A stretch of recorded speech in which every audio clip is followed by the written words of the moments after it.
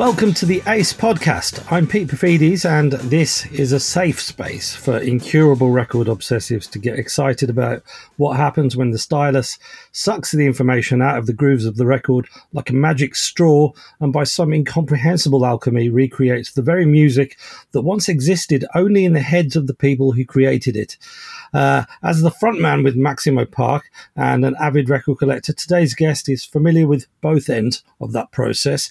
When I first met him in 2005, he spoke animatedly about the transformative experience of listening to the Smiths' How Soon Is Now when he was 11.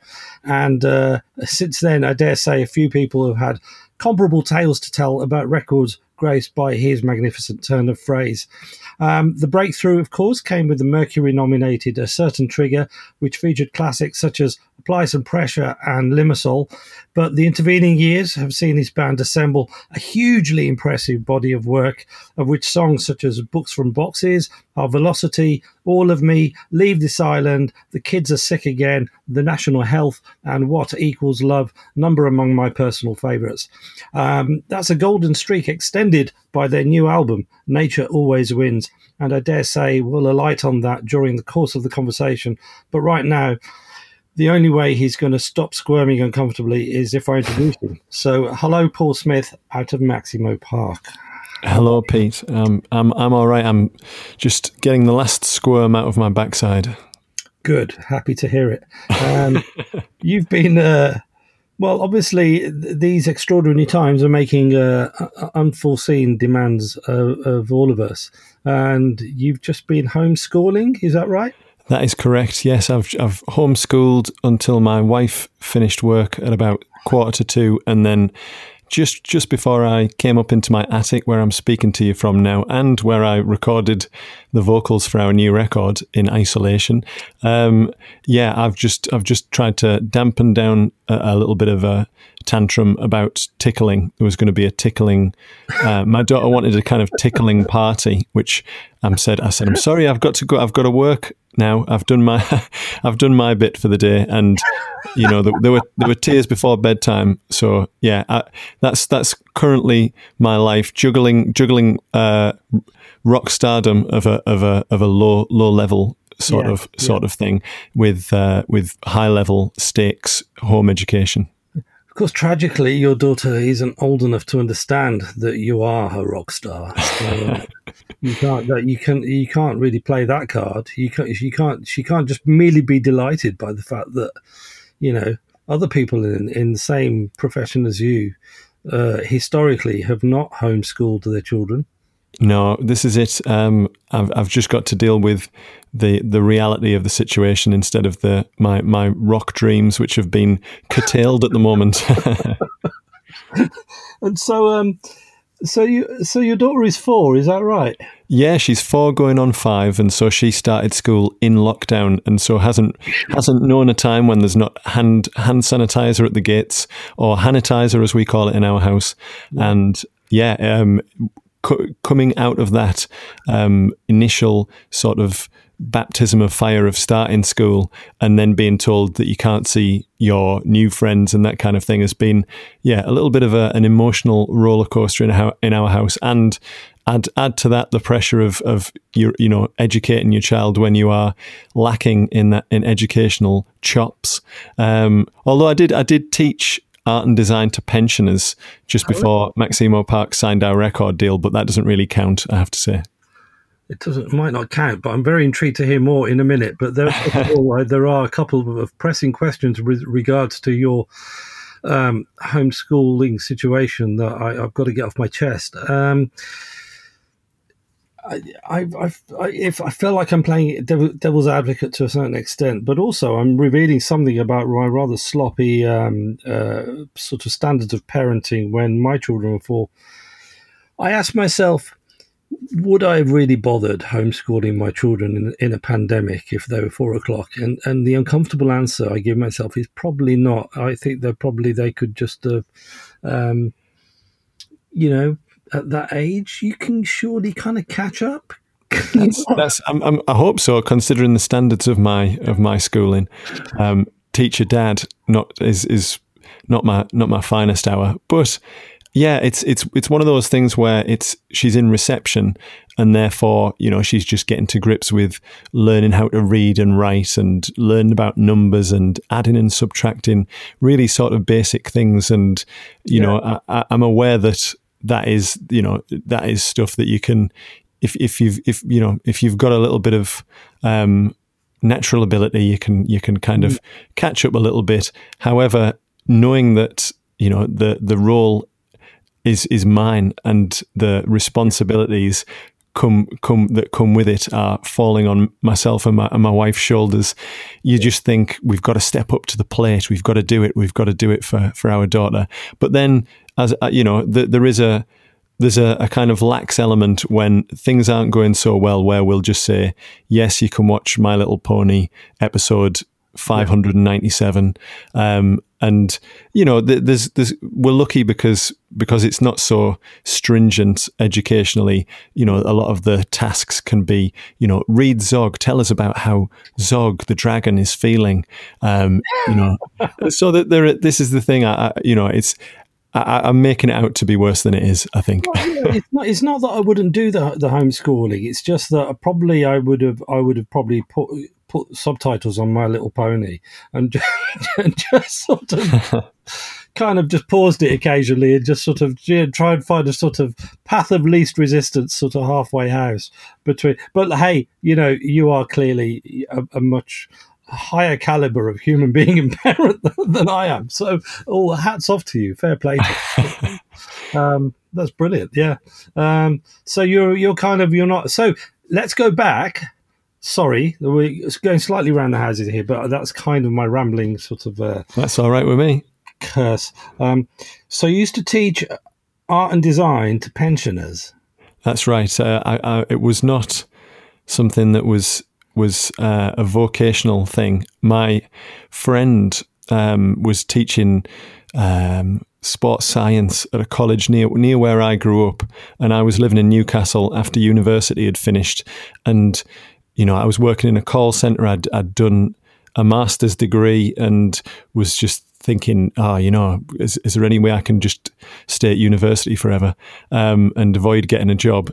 And working in a call centre had proven to be the grimmest possible outcome post-university. What kind of call centre was it?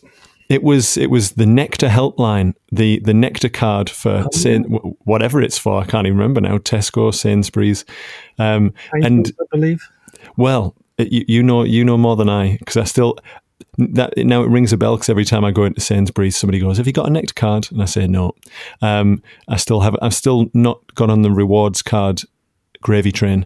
But yeah, if I had to phone if you're working at a call center, what's your opening gap? What was what was the first thing you would have to say if you were on the phone to someone? Well, you'd have to know if it was if it had gone 12 o'clock or not, because good morning and good afternoon, you would get pulled up on that by a lot of people on the other end of the phone. So it'd be, "Good afternoon, you're through to the Nectar helpline. This is Paul speaking. How can I help?" See, it's all come back now. It's muscle memory. Hell, it was. Did you have music playing in the office, or was it just one of the? Was it a bit like one of these? Was it one of these huge open plan offices with just soft partitions between each desk? There wasn't even partitions. It was open plan, and everything was kind of timed. Pop to the toilet, and your line manager, who'd be on the end of your desk, would be waiting for you to come back if they were a little bit more disciplined than some of the other ones. I felt like I was in a kind of a modern day factory, that only it rather than taking a physical toll, it was taking a mental toll with this, one of those Madonna-esque headphones with the microphone on. And you just couldn't really get through to people how you were feeling about the conversation, and you were just used as a sort of a sounding board for their complaints about life in general. And sometimes you'd have a granny on the end of the phone who'd lost all of her points because it had just been introduced, this rewards scheme, and they had like air miles, and they were just, you'd have somebody going, I've just saved up enough air miles so that I can go and visit my daughter in Australia, and I can't find them anymore. And I would be saying, I'm really sorry if you haven't used them. People were emailed, 6 months ago and said, you had 5 months to claim them if you wanted to use them. And I'm afraid they've all been converted into Nectar points, and you can now get a hamper if you want. And it was like, if I was depressed because I knew that I was breaking bad news to people quite often. Presumably, you didn't have the power to sort of add more Nectar or just to make it up to them in some way. You're presumably a front-facing, fairly low down in the pecking order, right? Exactly. You are powerless in many ways as a call handler in a call center. And yeah, at the end of sort of 6 months of it, I'd managed to somehow edge my way into this college in Stockton, and I was all of a sudden, because I'd done a postgraduate degree, and I could draw, even though my MA was in something completely different, because I had a sort of portfolio from drawings that I'd done in life drawing class at university, and I'd been to art college in Hartlepool, and I had all sorts of paintings from those days. I just, my pal just said, get yourself in there. The woman says, bring a portfolio, and because you've got an MA, you're kind of qualified, so just go in and see what she says. And for some reason, they gave me the job and said, we'll teach you how to teach along the way, but they never did. And 18 months later, I disappeared into the world of the murky world of pop stardom, fledgling pop stardom. But it was two questions here. First of all, did that experience, or the call center experience, help inspire any lyrics? Yeah, probably. I think some of the kind of more disillusioned moments on the first record, like even the first song, Signal and Sign, from A Certain Trigger, it's kind of about me waiting for the train back up to Newcastle, and I felt like I'd gone backwards in my life, because I'd essentially taken this job because it was to do with art and design, and I would get to do a painting or something at the start of class and show everybody how to do things. And when it went well, you would get this kind of sense of achievement from working with people who were on your, interested in learning from you, even though as I say, I wasn't really qualified to do it. But yet there was always, because I was teaching, older people who'd retired, there was a few people who didn't actually want to listen to some 20-year-old guy telling them, 23-year-old telling them how to paint, which caused a lot of pain for me, because it was, there was like a guy who used to be a doctor. I won't mention his name on the ACE podcast, but yeah, he would say, "Well, I'm not going to do that, Paul. I don't really think you know what you're talking about," and would just sort of, well, that's a bad attitude. I mean, to be honest, you sort of. For a number of reasons, really, because we have an awful lot to learn from 20-year-olds. That anyone who's a different age to you, has a very different perspective on the world from you, and so I think your nameless doctor is showing an attitude which I suspect has been problematic for people around him in his life over the course of many decades. I suspect so. He was ultimately a well-to-do, nasty piece of work. So, but yeah, I would, because I kind of had to live with my parents on an evening, on sort of Wednesdays and Thursdays or something, because my classes went on until 9 o'clock at night, and the last train up to Newcastle, which shows you something about the train network up in the northeast, was at 10 to 9.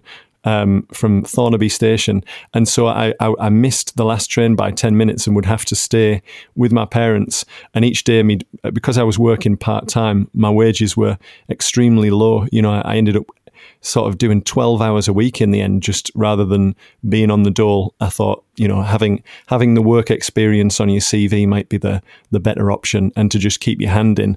But it was getting down to, I was on, just over £100 a week or something, and living back with my parents on a couple of nights a week, and just, my dad dropping me off and saying, when are you going to get a better job, Paul? All of these things just were kind of adding up. So yeah, the first lines on our first album, if I'm correct, says, "I've been waiting here for hours. It's getting cold. Position closed. A new direction, a new dawn. Consider this my informal complaint." There you go. That was good. I haven't sang that for a while. But yeah, exciting though that in terms of the arc of your story and your band's story, that the very beginning of that arc should be rooted in something so specific. It should be a kind of farewell to all that of the life of the life you were living. Sounds like maybe even months before your first record. Yeah, definitely. I mean, there was a song, Graffiti, which I kind of co-wrote with Duncan, and there was some of his lyrics still in the song, and he just said, if there's anything you want to keep them, and just add in what you want. And some of them were very pertinent to that. It was like, that's enough, I've had it up to here. And things like that. He'd written "That's enough," and I wrote "I've had it up to here," and there was a line in it that says "Nothing happens in my town," and that kind of, it felt very much like I'm back here where I started after being in a sort of bigger city at university. And yeah, it was, I think, having those times post university where everything's a little bit kind of like a little bubble that you're in. Having those times where I was working for very little money and not particularly enjoying myself, but also, starting to live my life and be more responsible for myself after this kind of bubble. Between I think it was probably 2 years or something until we started touring and, traveling around the world and being on Warp Records, this incredible label, and feeling like things are starting to happen, meeting yourself, just before, on the day that we were nominated for the Mercury Music Prize, I believe, Yeah, those. It was. I think that time really gives me some sort of perspective on all sorts of things. Even as I go on now, I haven't worked for the last year really in terms of bringing in any money for my family, and I probably won't really do that this year. And I look back at where I was. Whatever that was, sort of 17, 18 years ago. And, I'm aware that things could be a lot worse, and that gives you a kind of perspective and a sense of well-being, even when, at the moment things are quite bleak. And I feel grateful for all of the things that I've been through, and the kind of, even the mistakes that you make, you think, well, I'll try not to make that again. Whether you do or not is a different story, and then that ends up in a song as well. Well, you come across as very grateful, I've got to say, and I think we sort of follow each other on social media, and I've noticed that you are a very positive presence. You champion a lot of other people's music as well, and that kind of pugnacious positivity, I guess, is probably what I would call it. Is evident, on your new album as well, which. Is I think it's very hard to retain that enthusiasm and energy that you have as a young band. I just think it naturally dissipates and you replace it with other stuff. But this doesn't seem to be the case. Certainly on this record, and I'm wondering maybe if it's something to do with. Because you're now a three-piece, aren't you? Lucas has left the band, right? Yeah, Lucas emigrated to Australia and has kind of started a family over there. Was there a sense of like maybe just starting again or having something to prove? I mean, it's such a great record, and I sort of wonder where some of this kind of energy and focus kind of comes from.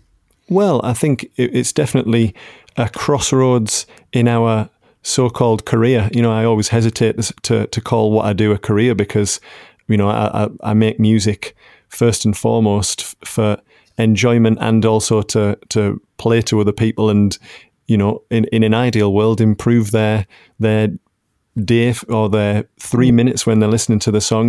Music to me is all about me being a fan and me being very excited about music and excitable. If there's one sort of superpower that I bring to the band, it's the sort of enthusiasm and zeal to continue doing good things and to not disrespect music, the concept of music being this sort of positive, uplifting force. And I don't mean that in, hey, let's make happy clappy songs all the time. It's a lot of our songs are quite melancholy, but there's always that kind of idea of overcoming something or a kind of empathy and solidarity in the songs.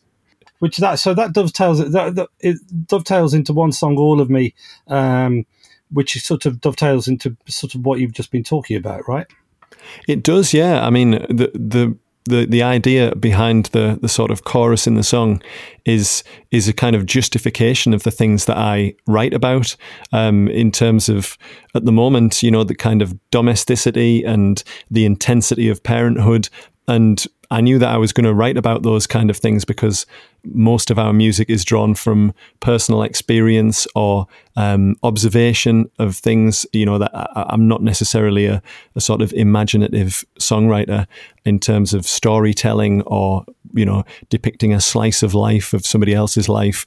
I'm not Ray Davies or that kind of songwriter. And so the kind of challenge was to write about parenthood in an interesting way. And again, after 6 records that we've made, we're making a 7th record. We need to keep the sort of edge of the band, whatever that might be. It doesn't necessarily need to be a kind of punky guitar. Something like Elliott Smith is edgy to me, or Low, the band from Duluth, who we're all big fans of in our band. There needs to be some vitality going on in the music. And so if you're writing about this subject matter that might seem sentimental to people, or schmaltzy or cliche ridden, the challenge is to go against that and to try and find ways of tapping into the more universal things without losing that specificity that hopefully gives the song some teeth and roots it in something real. So yeah, with All of Me, I was kind of saying, I turn the radio on to find something in someone who tells me what I need to hear. That's I still do that. I put on Six Music, Lauren Laverne on a morning when when we're all having our cereal in the kitchen, and when a song comes on that is one that you either are being introduced to that just catches your ear and makes you stop in your tracks, or whether it's something like she played Leave Them All Behind by Ride yesterday, the full 8 minutes of it, and it's still a great song to me. And it was also a song that I listened to over and over again when I was a kid. And so, when it comes to writing a song about a song, it's a little bit, it's perilous territory because it could become very too self-aware, I suppose, or self-referential. And many people have done it before. There's so many great songs about songs. Well, that's something that I wanted. I thought, right, let's get it in there. Let's having the word radio in a song that gets played on the radio gives me a kind of boost. It's like, I don't know, Don Henley, Boys of Summer, where it's like, you feel like you're in a car with your Wayfarers on, and he's just singing about being, in a car with his Wayfarers on. It's me, and I just I love this more with every passing year is the Roxy Music song. Oh yeah, do you know that song? Oh yeah, yeah. There's a band playing on the radio. Yeah, and I didn't really fully understand this at the time, but in the interim, I realised that the concept of oh yeah, so the oh yeah on the radio is a song about is a song about a song called Oh Yeah, which only exists in Brian Ferry's head. So when Brian Ferry is alluding to when he sings, they're playing Oh Yeah on the radio. He's talking about a song called Oh Yeah, which exists within the song. So the Roxy Music song becomes a self-fulfilling prophecy, which I just think is so clever and brilliant. And in the context of this hugely affecting, emotionally affecting song, and that's like 5 years before, like people like Paddy McAloon and Green from Scrittability were sort of trying to do something similarly clever yet sincere. So I thought, anyway, that reminded me of that. No, that's a great song, and the idea of kind of going a little bit postmodern with pop is, I mean, it's clearly something that Brian Ferry has been doing for, since the start of Roxy Music, and that idea of the surface. You've got something on the surface level, and then you've got something deeper. Is a real influence on the way that I think about Maximo Park, or even the way you kind of present yourself on stage, and having something interesting to look at, or to a kind of performance style. That's something that ends up being dismissed by a lot of people because it's seen as inauthentic. Whereas I love that idea of I mean, he was influenced by pop art, and same with Brian Eno. But another thing you got in common, as well as coming from similar part of the world, right? I mean, yeah. You both went to art school, and art school, you got into the habit of keeping a notebook, didn't you? Sort of whilst you were at art school, which sort of informed a lot of you used a lot of that stuff in your lyrics, didn't you? Yeah, I think you end up training your brain in different ways as you grow up. And I mean, even today, the sort of social media and the way that we scroll through things so quickly has an effect on the patterns inside our mind and the way that we process information. And so I think trying to get into good habits, even though as a relatively lazy art student, there were a lot lazier, actually. Now I think about it, at art college, I did actually want to paint and draw and that kind of thing. But in terms of keeping up with a sketchbook and writing notes about things and all of the kind of art historical things that we were meant to be doing, I used to collect a lot of things. I would cut things out of the Times Culture magazine and Guardian Weekend, and just I've still got all of those things in the cupboard, loads of little reminders of things, and interviews with Björk that I haven't read since I was 17 or whatever. But yeah, just that idea of we don't know when this is going to come in handy, and I think I mean I still feel like that. I still make notes on today I was making notes on songs that I might want to play on a radio show that I've been doing just for a local cinema and art space that can't open at the current time, and they've set up a little internet radio station, and so I'm just kind of keeping notes of things. And I mean, but even before coming on today, I knew I was coming on the Ace podcast, and on my music bookshelf up in my attic, I've got like the history of Rough Trade and the history of Ace Records. So I think David Stubbs wrote that, and it's just been on the shelf, and I've mostly looked at all of the vintage posters inside it and the kind of the inners of rare 7 inches or whatever. But yeah, I was looking through that and thinking, I must play some James Carr on my radio station or whatever. So yeah, I think taking notes and writing lists is off, things you don't often end up following up on them, but you never know when those things might come in handy. Okay, so a bit of James Carr. What have you got a track in mind? Well, I mean, the classic song many people cite is Dark End of the Street, which is, I think Dan Penn, who wrote that song, heard James Carr's version, and in concerts afterwards, many years afterwards, he'd say, people often ask me, which version of this song is my favorite, as if they haven't heard James Carr's version. So I'm tempted to play that because it's so good, but Pouring Water on a Drowning Man is maybe because I've heard Dark End of the Street so many times, and I love the Richard and Linda Thompson version as well, and Aretha Franklin as well. I think, less people might have heard Pouring Water on a Drowning Man, so I would go for that one. You are. I've just from your tweets and so forth, I get the impression that you're something of a folk fan. I am. I'm a big sort of folk and folk rock. And I've actually just made a record with a friend of mine called Rachel Unthank, who is in the Unthanks. So one day it will emerge. What's the what is it? Original songs or it's a mixture actually. It's there's a few original ones that I felt like this sounds like a folk song. Perhaps it'll work with maybe singing it with Rachel, and she's enmeshed in the folk world. She's grown up as a folk singer, clog dancer. Her dad's in a folk harmony group.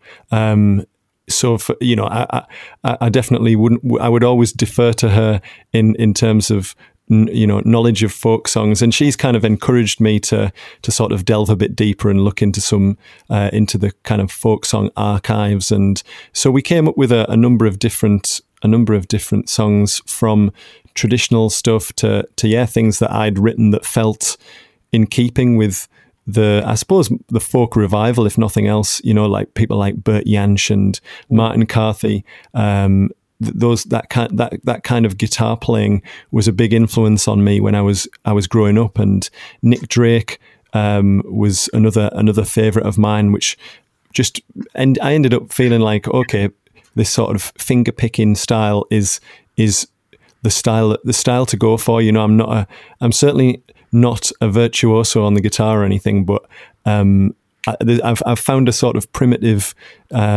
halfway house between I guess alternative rock and folky finger picking, where I feel relatively comfortable. And so there's all sorts of stuff on it, and we were actually going to try and put it out this year, but I think because there's the new Maximo Park record and the Unthanks are working on stuff, everything's going to be, everybody's waiting until the end of this year to see if we can actually play gigs. So I really don't know when we can put the record out, but I think it's finished really. So where does that come from with you? That kind of what was sort of, were there particular kind of gateway artists or gateway records that kind of were acted as catalysts to that side of your tastes? Yeah, it was. I think when in your introduction you alluded to me getting into the Smiths, and that was because of reissues. I think the whole Smiths back catalogue got reissued just as I was entering teenhood, and as a impressionable teenager, that sort of combination of jangly guitars, angst and wit had a real effect on me. And it's the same with the Island, the kind of, I don't know whether they'd remastered stuff, but they certainly compiled loads of different bands up. And so there's a Sandy Denny compilation, and there's a Nick Drake compilation called Way to Blue.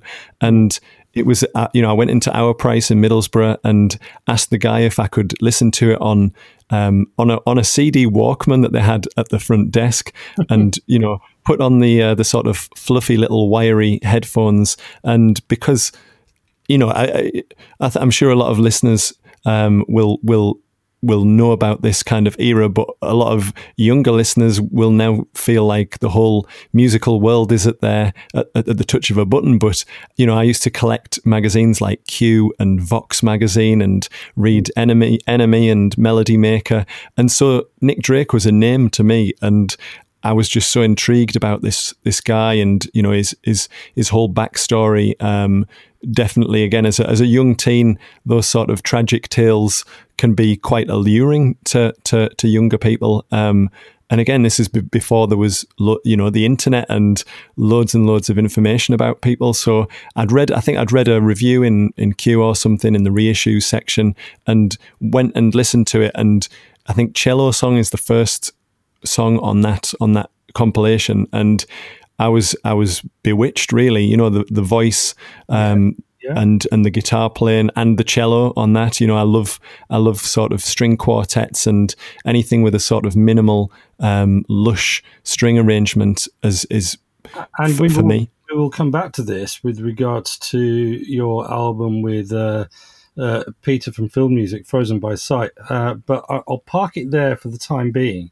I want just a couple of things first before we do that. First of all, just for my own pleasure, I would like to ask you to put Nick Drake's albums in order of personal preference. Okay. I mean, it's learn a lot about someone by the order in which they put them. I can imagine. I think it's really tough because I would have always said Brighter Later, just because it feels like the sort of the fullest exploration of all the things that Nick Drake wanted to express in his music. But Pink Moon, as you get older, it's always been up there in sort of joint first place, just because I do like quite stripped down folk music that has a melancholy aspect. So that's obviously a big winner. But as you get older, you just it feels like you just think, well, how did this guy make this record? You know, how was he feeling at the time? Because it's so raw, and he just, plonked it on the desk at Island and said, "This is the new Nick Drake album. See you later," or words to that effect. But I mean, I wouldn't like to do down Five Leaves Left, but I would say probably these days Pink Moon, Brighter Later, and then Five Leaves Left, and then there's I've forgotten the name of the outtakes and rarities.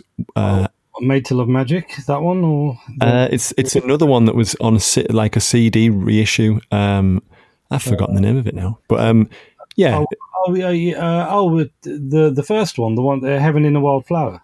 It wasn't even that one. Let's see. It's got him on the front cover, and it's kind of black and white, but with a sort of color text. Time of No Reply, maybe. Time of No Reply. That's the one. And so yes, that was one of the. I think I got that before I got Brighter Later, because as a young record collector, I didn't have a vinyl record player. I just had a CD player that I'd got with my first CDs, which were George Michael, Listen Without Prejudice, and Precious Metal, 18 soft rock hits, which was. I certainly love one of those records. But this is the thing. One of them is in a dusty box in the cupboards behind me in my attic, and the other one is downstairs and still gets heavy rotation. And I'll leave you to. We've got to be talking about George, surely. Of course, we're talking about George. The older I get, the more moved I am by like George Michael's voice, and maybe yes, there's a bit of my childhood and nostalgia and all that kind of thing. But I think he's so underrated in a way by sort of, I guess, more people who are more serious about music, or musos, if you want to call it that. There's a kind of sophistication at play. There's there's an unbelievable quality to his voice, and yet there's this pop ideal in everything that he did, that he almost couldn't shake it off when he was trying to be more serious and at the time, it seemed to me, I remember when he put out Praying for Time, which was the first single off that album, he kind of flagged that album. And at the time, I felt like he was almost trying too hard, and I kind of felt like I almost wanted to reach into. He appeared on the South Bank show, and he had this kind of like board, or like, I don't know, I almost remember it being like a blackboard or something that had like the lyrics of Praying for Time on it, and he was coaching Melvin Bragg through the lyric, like what it all meant. I was like, and I just wanted to lean into the television and say, George, you don't have to try so hard. It's like, it's brilliant, and we believe that your pain is real, and you don't have to walk Melvin Bragg through it. You don't have to put yourself through that. It's clearly, the anguish is sort of there for everyone to hear, and I feel bad for him that he felt he had to do that, and he felt, the music was brilliant, so. ultimately it served the music. But you hear it on Freedom 90 as well. Just this guy who's offloading, who needs to offload. Absolutely. I mean, as somebody who was reading music papers and stuff at the time, I used to adopt journalists' points of views. I was trying to find my own point of view, and I read a lot of stuff about that, about him, trying to be a serious artist and the kind of black and white imagery and the sort of, the way he presented himself, and having a different haircut and not really being in the videos anymore and all of that kind of thing. And thinking, I still love this record, but that's the sense that I got from it. But these days, being somebody who, is releasing, more and more records, you what you do worry about is preconceptions that people might have of your band or you as an artist, and you don't want the work, again using the word work. Some people would shy away from that, and I do as well. But yeah, you start to second guess what people might think about it. Hopefully that never impinges on what you do in the studio. Otherwise, your music, God knows what will happen to it. But yeah, once you've got this record that you love and that you've poured 2 years of your life into, you want every single person in the world to like it. And how that that's not possible, and the older you get, the more you realize that that's not possible as well, and that you can't please everybody. And it's so easy to get kind of caught up in it because you've tried so hard to make something good. There's obviously other people who are trying so hard to make something to make money, and that's something a lot more commercial and is perhaps less artistic, and is part of a big, it's just one cog in part of a big industry that's trying to rinse as much money out of this product as possible. But yeah, that kind of, I can imagine for him being part of that world a lot more, that the idea of being a product, it must have weighed so heavily on his mind. Yeah, and I think everything was a bit less sophisticated then. So there was a real binary between what was kind of shallow and poppy and mainstream, or perceived to be, and what was real and kind of, sort of kind of grabbed from the very kind of depths of your heart, and I think we're kind of a bit cleverer now. We all kind of understand that it's a kind of, there are many kind of gradations and variations, combinations of elements that sort of come into play,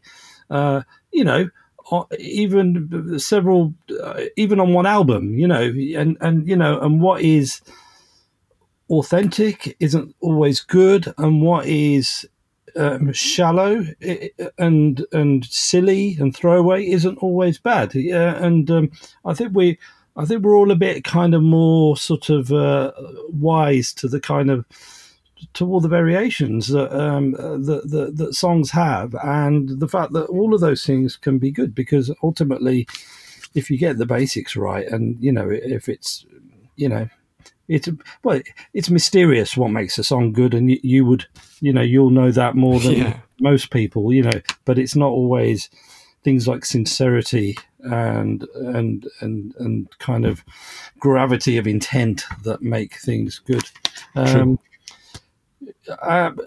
Staying in that kind of temporal zone of the 11-year-old Paul Smith, or however old you were, are you one of those people who can't listen to the Smiths now because of what's happened to them? Or are you kind of quite comfortably able to separate the art from the artist?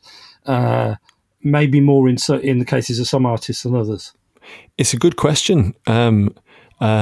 Even somebody like on a totally different level of importance, Michael Jackson. I was watching Sky Arts, and it was a program about the 70s, and I can't not think of Michael Jackson and the really serious allegations against him that more and more feel real with time, and without the kind of machine to sort of cover up what's gone on, and again, society is a bit more skeptical of celebrity now, which is a good thing, because people have hidden behind that for a long time, and so I mean I love Michael Jackson's music, the sort of the best of it, the Jackson 5 or whatever. Me and my wife were saying, is it okay to kind of play the Jackson 5 to our daughter? Because it's so life affirming and uplifting and brilliant. Which we're not sure about that. But in terms of Morrissey, it's obviously an opinion. So it's less of a grave concern in comparison to Michael Jackson and what he may or may not have done. But on the other hand, the sort of hatred that I've seen from the kind of comments that Morrissey's made over the last few years, and wearing the badge of Britain First or whatever right wing party it was on the TV, he's actively promoting a hate group as far as I can see, and it's really sort of cast a shadow on some of the things that I as a teenage Morrissey fan, listening to Your Arsenal and things like National Front Disco, where it a lot of the things in the lyrics in the booklets were often in inverted commas, and it felt like Morrissey was quoting from real life. It felt like it was I'm depicting this scenario in a song.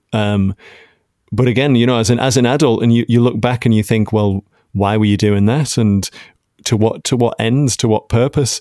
And yet a lot of that kind of, even now, that music exists alongside songs that I've listened to until I almost wore the record out. It was, the Smiths were so important to me as a child, and then as a growing up into late teens and going to university and finding other people who like the Smiths, when everybody else said, they're miserable, the Smiths, and you'd say, no, it's great, it's got a sense of humor. And I think one of the saddest things for me is that Morrissey and the Smiths was a band for outsiders. It celebrated the underdog, and for Morrissey to be attacking immigrants or, again, supporting in groups that have got racist ideologies. I think that the final straw came for me was when I saw that he'd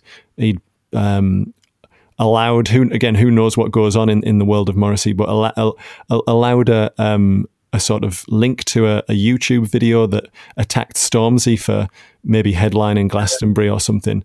And it was truly appalling, it was genuinely upsetting to, what was being said by, I think it was some old Geordie fella, and kind of saying, why isn't Morrissey here? It's all about, black people are getting elevated into this position. And you're like, Stormzy's like massive, and it's the biggest festival in Britain, and one of the biggest festivals in the world. And there should be all sorts of different kinds of music, headlining it, and they would probably be the biggest acts. And so it didn't even make sense on a logical level. There's nothing to even be debated, really. But of course, and that's what's shocking. But it's made me. Yeah, I haven't listened to a Morrissey record since, and I think a lot of people who are probably making excuses for themselves are saying, hey, it was all right in the Smiths, and I listened to the Smiths because Johnny Marr's guitar riffs mostly or whatever. And again, we all make excuses for things that we feel a little bit uncomfortable with. But yeah, just the idea of that has made it very difficult for me to listen to the music. But obviously, again, it's I can't take them out of my mind, and I can't take away the sort of affection that I have for that music. It was in kind of time honored style for sort of teenagers. It was my life. I was like the guy who liked the Smiths in the class. I was the guy who wrote lyrics on his folder, the boy with the thorn in his side on my A-level biology folder, which, I look back and I'm embarrassed because it's that's what sort of 17-year-olds do. Only consolation, Paul, I did it with People Are Strange by The Doors. So, and Mr. Abel, my German teacher, shamed me by reading it out to the rest of the class and then asked me to explain to the class what it was I was trying to say by quoting these lyrics. Think yourself lucky. I think there is a line that you draw, and it's a line that you draw at a different point with different artists, depending on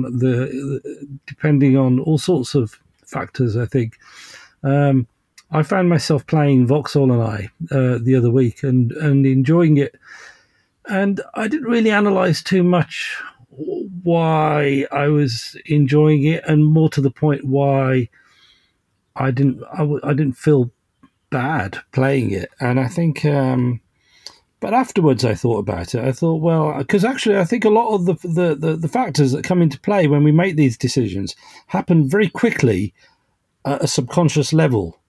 They happen so quickly that it's almost like judging a distance, like in a situation of danger.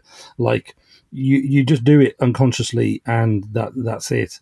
And on reflection, with Vauxhall and I, which is probably the most recent Morrissey album I would be comfortable playing, it was to do with the fact that, especially with the content of a lot of the songs, it felt like that was the last time he was at a sort of crossroads in terms of what kind of an adult he might be for the remainder of his life. And it's a very tormented, ambivalent record, and there are moments of great humanity in it as well, which he was always capable of at times. Mm-hmm.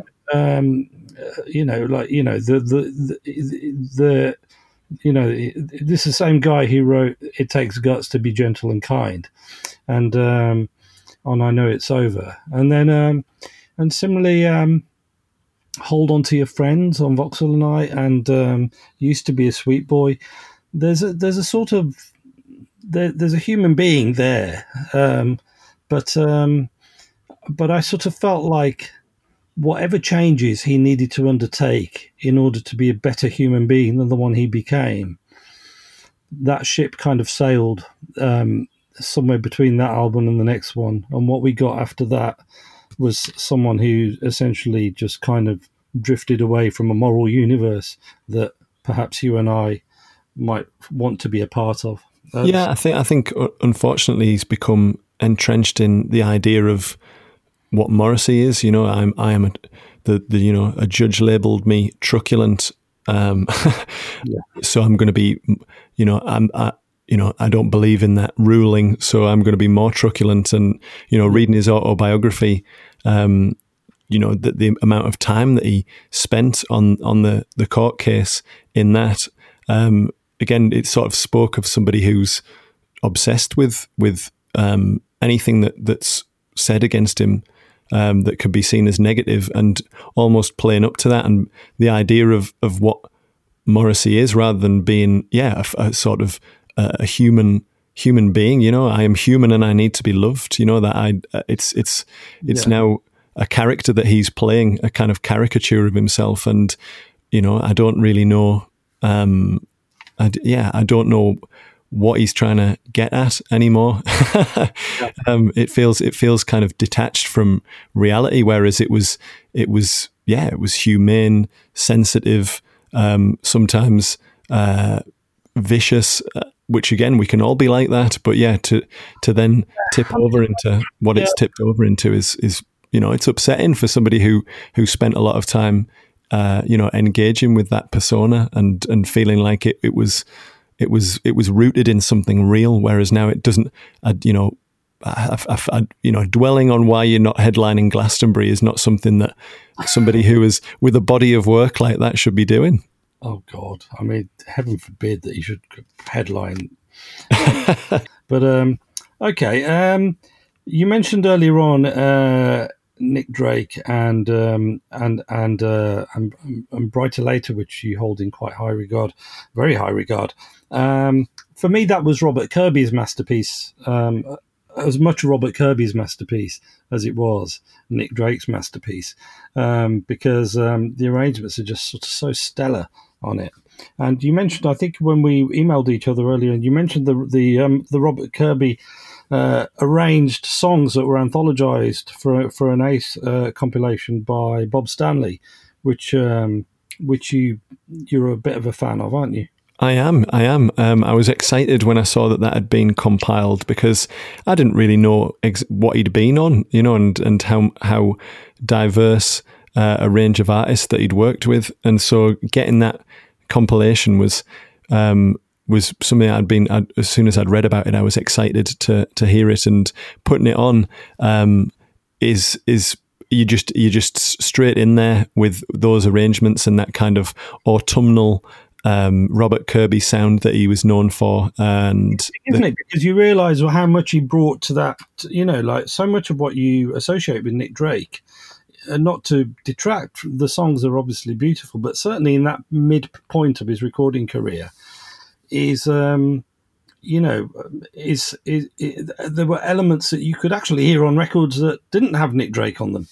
Absolutely, yeah. I mean, it's got so many artists on that I already know and love, people like Shirley Collins and Sandy Denny, Richard and Linda Thompson, John Cale, Sheila MacDonald, and so I knew he'd worked on stuff like Vashti Bunyan's Just Another Diamond Day and on Sheila MacDonald's record, but I didn't know he'd done string arrangements for Shirley Collins or Richard and Linda Thompson. And then on the compilation itself, you hear things like I don't know, Spyro Gyra and Spriggans, and people that I maybe he's read about in stuff like Rob Young's Electric Eden or something like that, where there's a kind of underbelly of things that didn't quite make it in the folk rock world, and they're often very interesting curios. So that particular compilation is I guess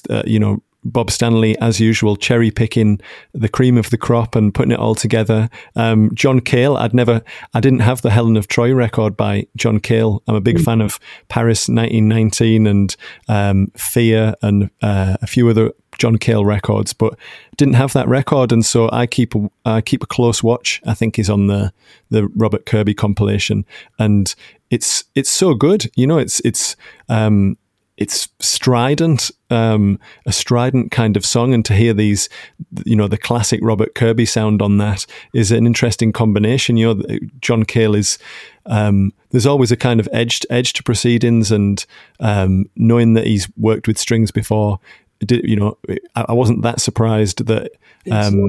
As well that John Cale, that Robert got to work with John Cale, because John Cale sort of usurped Robert Kirby on a couple of songs on Brighter Later, when Nick Drake had a kind of curious couple of days hanging out with John Cale, and then they turned up together in the studio, and Nick somehow, John had just sort of announced that he would be producing two Nick Drake songs, and that's one of which was Northern Sky, and the other one which is Fly, so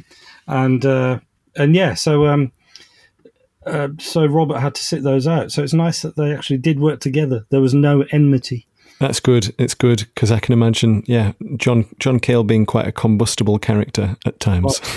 Yeah, larger than life, I think, is the term we're supposed to use. But one thing that popped out to me was that on Keith Christmas's song on the record, there's a kind of choral arrangement which is like a mellotron, and it's like this 7 or 8 minute song, and it's got the string arrangement in there, and you think great, and then towards the end there's this mellotron sort of choir that comes in that Robert Kirby also arranged, which is really reminiscent of Scott Walker, The Seventh Seal, I think it is.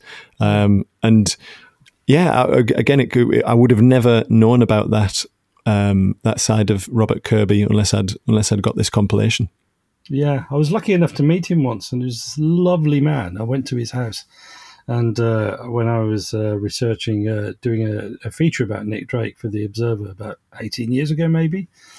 Very avuncular, just lovely, very cheerful, and you just, I wish I'd spent more time with him, because obviously he wasn't around for too long after that. But and you can really see. I mean, Nick Drake sort of attracted these very ebullient, outgoing characters, because to a certain degree, those are the characters that sort of allowed him to be withdrawn. He it was almost like having a kind of a sort of a verbal bodyguard or a social bodyguard, who could sort of protect you in a way. And so, and John Cale and Robert Kirby in that regard were quite, you didn't, they could just run things as long as you were with them. And I think socially, I think that probably appealed to Nick Drake.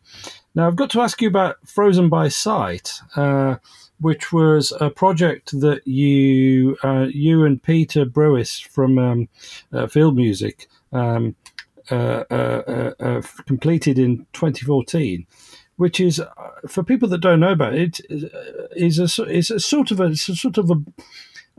kind of a baroque, left field baroque pop sort of undertaking. Is that a fair description? That's extremely fair. Yeah, that's it. That's what we were going for, really, in some respects, because Field Music have got lots of string arrangements that the Brewis brothers do on their records, so it wasn't a big leap in that respect. But then Peter and myself discussed a few things that we thought we hadn't really got across in our solo stuff or with our bands, and so there was an element of crossing that chamber pop sensibility with something like Robert Wyatt or David Sylvian or Mark Hollis from Talk Talk and his solo record, which is just, I think, entitled Mark Hollis, was a kind of touchstone for us as musicians, not necessarily in what we practice, or at least practiced up until that point, but the idea of the commitment to a goal and to achieving this sound that you're after. It's almost like every time you make a record, you're searching for something that's intangible, but you've got to get some blood, sweat and tears into it to get to an end point. And so it felt like, let's make a record with a little bit more space in it, and not afraid to go into fairly left field corners in our search for whatever it was we were after. And the pieces on this record was, at least lyrically, were sort of inspired by your kind of global travels. Is that right? Yeah, that's right. Yeah, I as we've discussed, I keep a notebook and write things down as I'm going around my ordinary life, and hopefully trying to elevate those kind of ordinary, mundane things into something a little bit more magical and worthy of inclusion in a song. And there was a lot of descriptive passages that didn't really make any sense in terms of a Maximo Park song, or even in songs of my own where I kind of make bedroom pop records myself. It didn't really fit in, and so I said to Peter, would we be able to do something with these, and would you be able to do some string arrangements for these words? We could both write songs. I'll try and write some songs. If you've got anything that you didn't know where it should fit, just give it to me and I'll see if any of these words fit to it.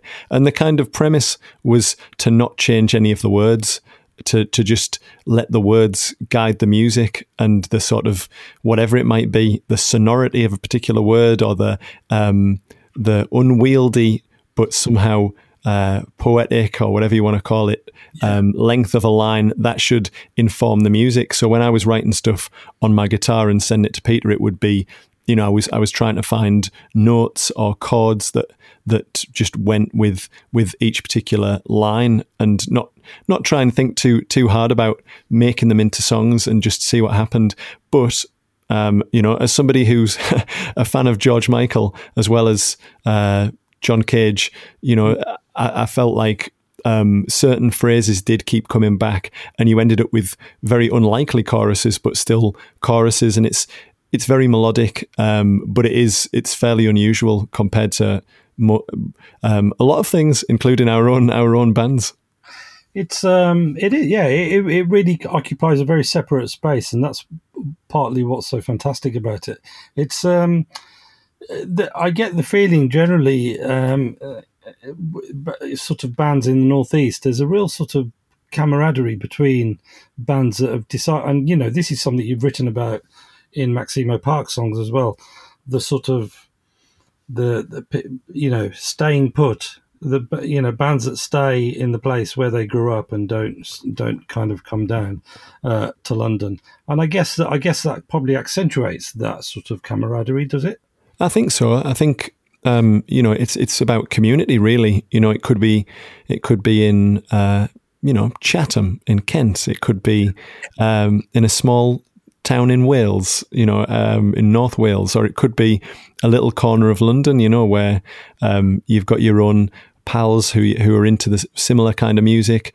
And so, growing up as a band, I feel like having those conversations at 2:00 in somebody's front room about Kate Bush and Hounds of Love, and then or Gang of Four, or Colin Blunstone, those you end up having a kind of bond together, in not just in terms of your friendship and knowing the same people and just having a bit of crack with somebody. You also have this artistic common purpose, and it doesn't always work that way. There's plenty of bands in the Northeast who I'm friends with and get on with, and your bands play together, but you don't really have as much in common as people might think. But yeah, myself and the Field Music guys, like David from Field Music, played bass on my first record, and we've played gigs together and done last year we did a sort of Paul Smith and Friends, it was dubbed as, at Middlesbrough Town Hall, which we kind of resurrected at the Sage Gateshead, where I sort of picked some of my favourite songs that were either duets or that I could make into duets. And the aforementioned Rachel Unthank was there, Catherine Williams, whose voice I love and can't believe that I ended up being friends with her. But again, she's up here in Newcastle, and these kind of connections get made. And Ross from the Futureheads came along, and my friend Mara Carlisle came up. Mara's lovely. She is, and she was the non-northeasterner there. But I think being in music and meeting like-minded people is such an amazing thing to happen. I think I met Mara Carlisle around the time that our first album was coming out, and she knew a lot of people on Warp, because I think her... Yeah, that's right, yeah, her cousin was one of the co-founders, and just hanging out in London and dancing in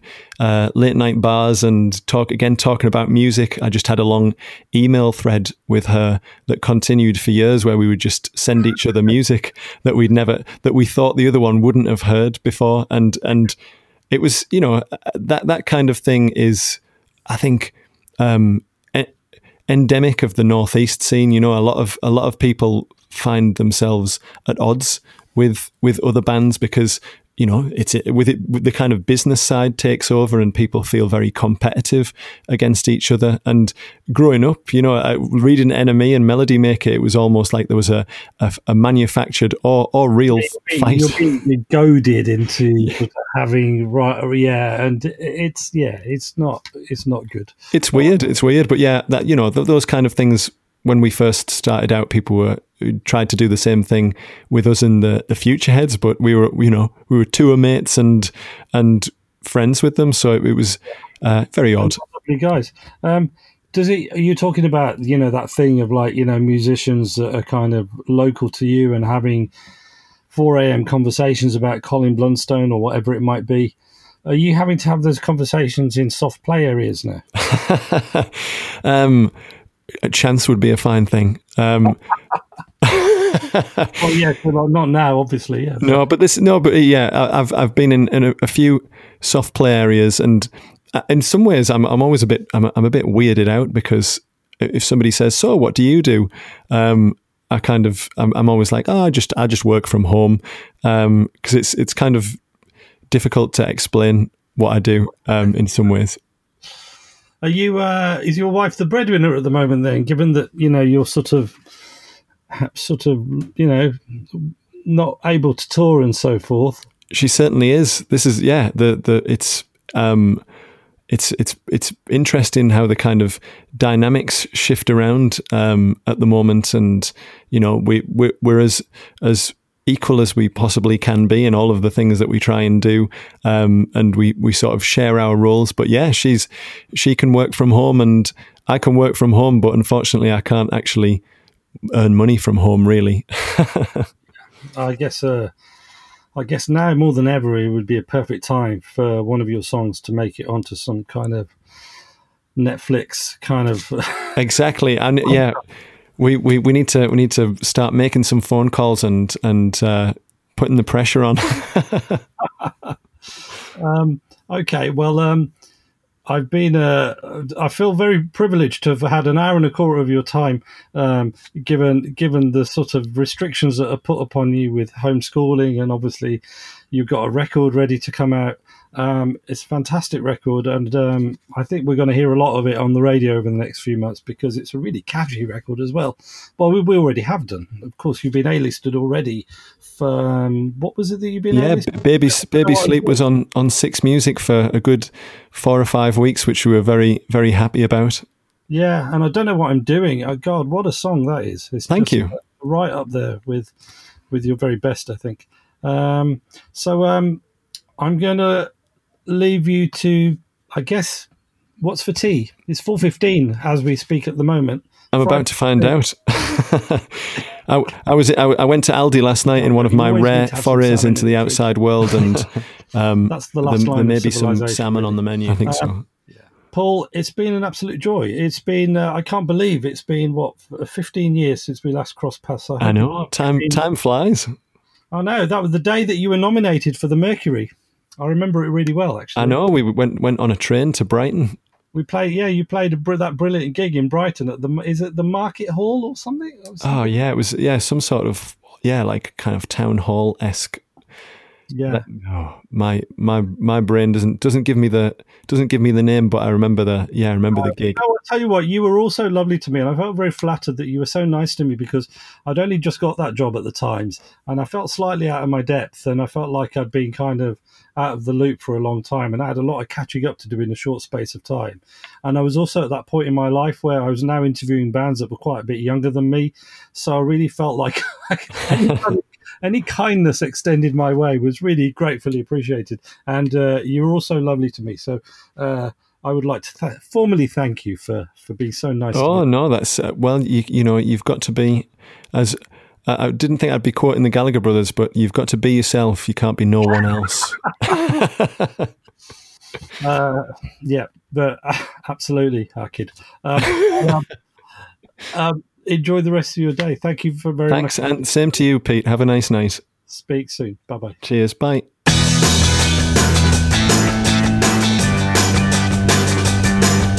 For more excellent music, you can scoot over to the Ace Records website, www.acerecords.co.uk, for all the wonderful music you could possibly need.